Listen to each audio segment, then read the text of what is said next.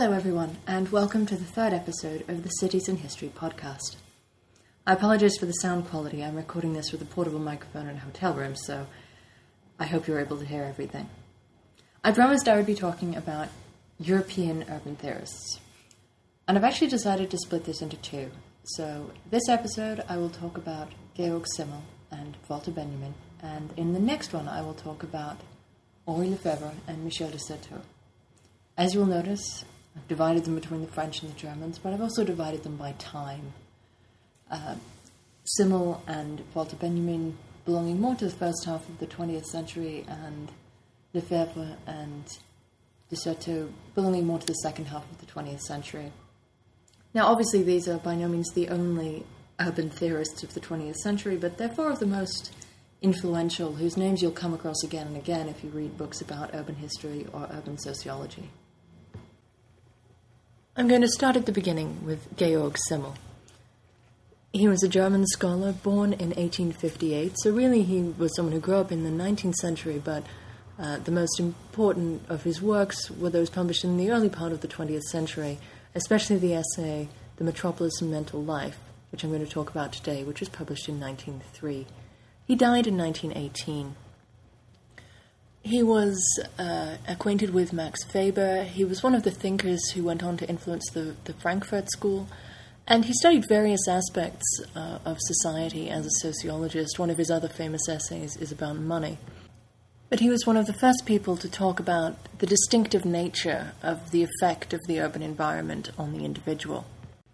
In The Metropolis and Mental Life, he wrote, "To the extent that the metropolis creates these psychological conditions, with every crossing of the street, with the tempo and multiplicity of economic, occupational, and social life, it creates in the sensory foundations of mental life, and in the degree of awareness necessitated by our organization as creatures dependent on differences, a deep contrast with the slower, more habitual, more smoothly flowing rhythm of the sensory mental phase of small-town and rural existence." He basically thought that cities created a desensitization towards some emotions by the very nature of living in the urban environment, and he blamed this in some ways on the economic system, which he felt that cities were the focus of rational economic behavior and were therefore essentially different from life in smaller towns and rural communities. He notably coined the phrase, the blasé metropolitan attitude, which he saw as an essential characteristic of the urban dweller. He said that, in the life of a city, struggle with nature for the means of life is transformed into a conflict with human beings, and the gain which is fought for is granted, not by nature, but by man. And he was seen at the time that this was published as really being quite down about cities, which obviously he was, but many of the experiences of the city that he describes, the atomization, really prefigured a lot of what later thinkers recognized in the 20th century. I mean, he was writing long before bullet trains and cellular phones and other things that essentially emphasized the social characteristics that he was identifying.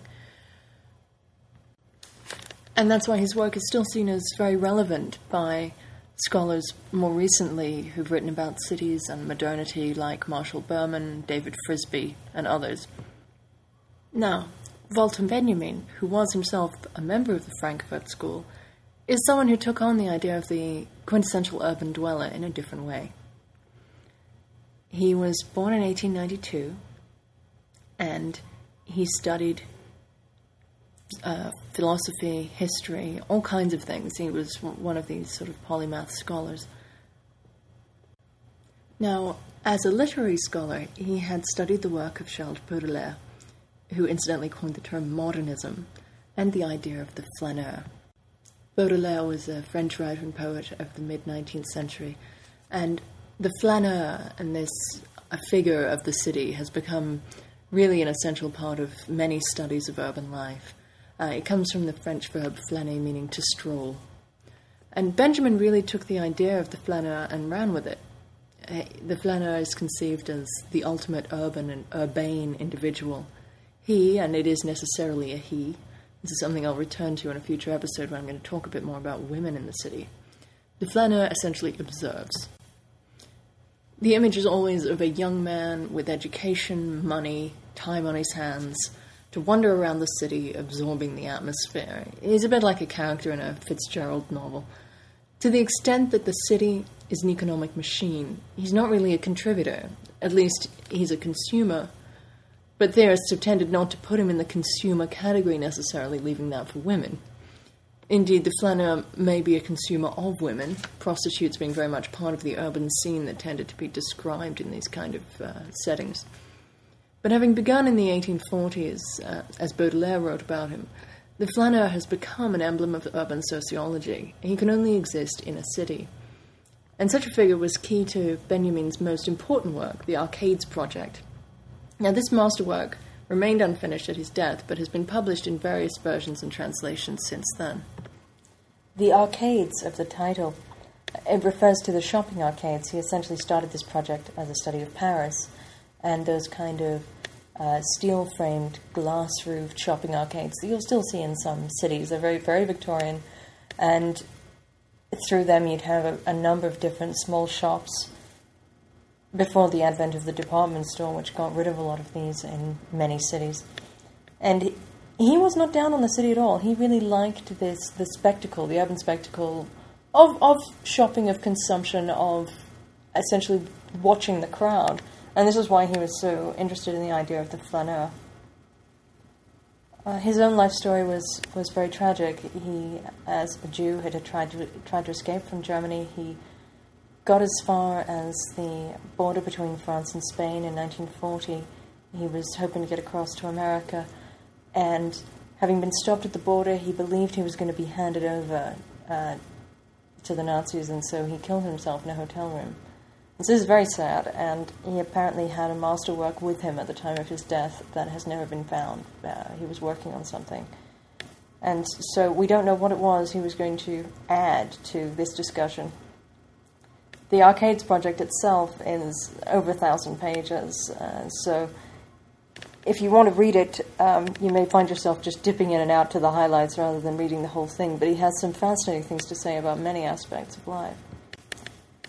For more about Simmel and Benjamin, I'll have some reading list on the citiesandhistory.com website, and I'll be back with the next episode, which will be about Henri Lefebvre and Michel de Certeau. Goodbye.